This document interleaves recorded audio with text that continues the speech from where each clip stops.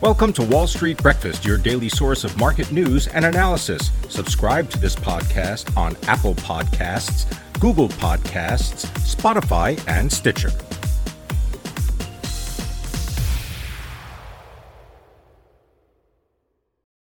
Good morning. Today is Monday, October 25th. I'm Pim Fox. Our top stories include Democrats eye billionaires tax, higher and higher for energy prices, and no interest in Pinterest for now.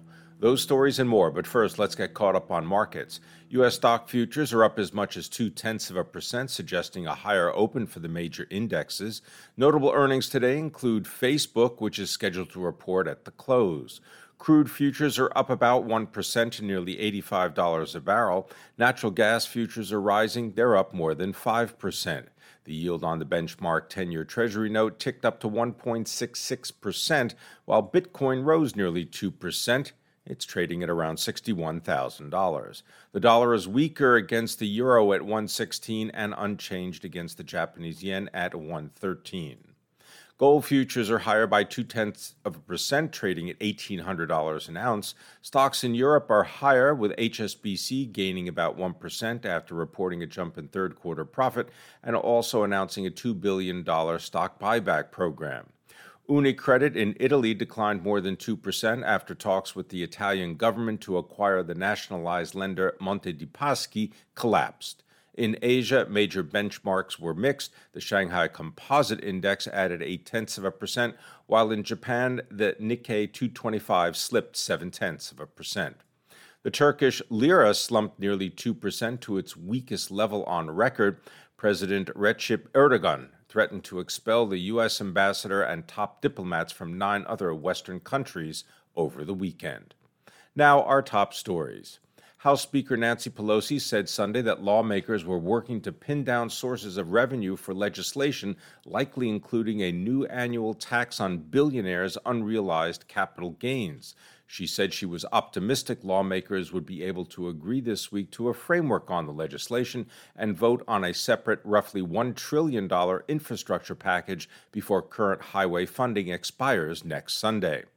Democratic Senator Joe Manchin appears to be on board with White House proposals for the new taxes on billionaires and certain corporations in order to help pay for President Joe Biden's scaled-back social services and climate change package. Oil prices continuing to soar, with Brent climbing to $86.40 a barrel. That nears its October 2018 high. West Texas Intermediate crude is reaching a 7-year high at just under $85 a barrel as Saudi Arabia remains unwilling to ramp up oil supplies. U.S. propane prices are the highest in a decade. The average residential price tracked by the U.S. Energy Information Administration has jumped by 50% from a year ago to nearly $2.70 a gallon. About 5% of American households heat with propane. Outside of residential uses, propane fuels forklifts, heats hotel pools, and is consumed in huge quantities to make polypropylene. U.S. payments giant PayPal Holdings said it isn't currently pursuing a deal for the social media platform Pinterest. This comes just days after media reports said the companies were in early talks for a multi-billion-dollar deal. In a one-sentence statement dated Sunday on its website, PayPal said that, quote, in response to market rumors regarding a potential acquisition of Pinterest by PayPal, the company is, quote, not pursuing an acquisition of Pinterest at this time. PayPal shares jumped 6%, Pinterest shares fell 10%. PayPal had offered $70 for each share of Pinterest. That's according to people with knowledge of the discussions. That's a 25% premium to where the digital pinboard stock has been trading before news of the talks emerged last week. In earnings news, shares of Burger King parent restaurant Brands is higher by 0.2% in pre-market trading after the parent of Burger King, Popeyes, and Tim Hortons restaurant chains beat profit expectations but came up short on revenue as COVID-19 contributed to supply chain and labor challenges. Otis Worldwide said it raised its full-year outlook for sales and adjusted earnings as the company reported higher profit and sales for the third quarter. In other news, Tesla supplier Panasonic showed off for the first time a larger lithium-ion battery that it plans to supply to the U.S. electric vehicle maker. The new cell has 5 times the capacity of smaller previous models. In separate news, Tesla's latest full self-driving beta software 10.3 has been pulled shortly after it was released, with Chief Executive Elon Musk citing, quote, some issues in a tweet. That's according to TechCrunch. Tesla is also reported to have raised electric vehicle prices by as much as $5,000 this weekend. The Russian-based agency behind last year's massive SolarWinds cyber attack has targeted hundreds more companies and organizations in its latest wave of attacks on U.S.-based computer systems. That's according to a post from Microsoft. Allbirds, the sustainable lifestyle brand known for its shoes and sneakers, set terms for its initial public offering Monday. The company is likely to raise nearly $270 million at a valuation of more than $2 billion. Grocery retailer The Kroger Company said Monday that Home Chef, which includes ready-to-cook and ready-to-heat meals, has passed $1 billion in annual sales.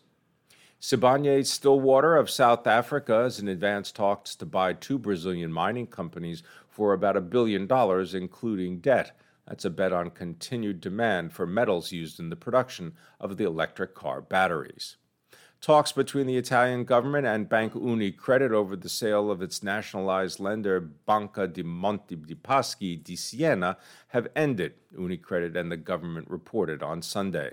The collapse of the negotiations is a blow to the government headed by former ECB President Mario Draghi, which needs to privatize the bank by April under an agreement struck with European authorities when Rome rescued the bank in 2017. Billionaire investor Paul Tudor Jones announced Friday that he tested positive for COVID-19 on Thursday, just one day after attending a gala in New York City hosted by the Robin Hood Foundation, the nonprofit that he founded. Delta is urging airlines to coordinate with each other by sharing internal no-fly lists, arguing a ban doesn't work if a passenger can travel on another airline.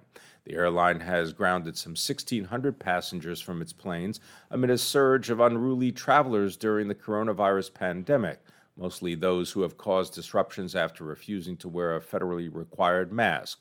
That's according to the New York Times. The airline's no-fly lists are separate from the one maintained by the FBI, which focuses on terrorism threats. The Biden administration plans to unveil its detailed rules requiring nearly all foreign air visitors to be vaccinated against COVID-19 starting November 8th. And California is being hit by what meteorologists refer to as a bomb cyclone and an atmospheric river, a convergence of storms that have dumped more than a half a foot of rain on parts of the Bay Area, along with high winds, flash floods, and the potential for heavy snow in the Sierra Nevada. And a Georgia man has been charged with wire fraud after spending most of his COVID-19 business relief loan that he lied about on a single Pokemon card worth nearly $60,000. The man was supposed to use his economic injury disaster loan to cover business expenses such as payroll, production costs, debts, or rent, but instead spent nearly all of it on a trading card. That's according to federal charging documents. And Jay Black, the frontman for the 1960s rock band Jay and the Americans, has died. He was 82. At 7 a.m., U.S. equity futures are basically unchanged, though the Nasdaq is higher by about 0.3%. Stocks in Europe are higher by as much as 0.5%. In Asia, stocks were mixed, with the Nikkei 225 down 0.7%, while shares in Hong Kong, China, and India all gained. Crude is higher by about 1% at $84.51 a barrel. Gold is higher by 0.2% to just over $1,800 an ounce. Bitcoin is higher by 2.5% to over $62,000, and the yield on the 10-year Treasury is unchanged at 1.66%. On today's economic calendar at 8:30 a.m., the Chicago Fed's National Activity Index for September will be released. That'll be followed by the Dallas Fed's Manufacturing Activity for October. That's set to be released at 10:30 a.m. In addition to Facebook's after-the-bell results, corporate earnings include Crane and Kimberly-Clark. Thanks for listening to this episode of Wall Street Breakfast. If you have comments, criticisms, or suggestions to make the program more relevant, please do so below. Your feedback is greatly appreciated. Have a great day. That concludes today's Wall Street Breakfast. Thank you for listening. For the best news and analysis on the web, go to seekingalpha.com. To subscribe to this podcast, go to Apple Podcasts, Google Podcasts, Spotify, and Stitcher. You can sign up for our other podcasts, Alpha Trader and the Cannabis Investing Podcast, on those platforms as well.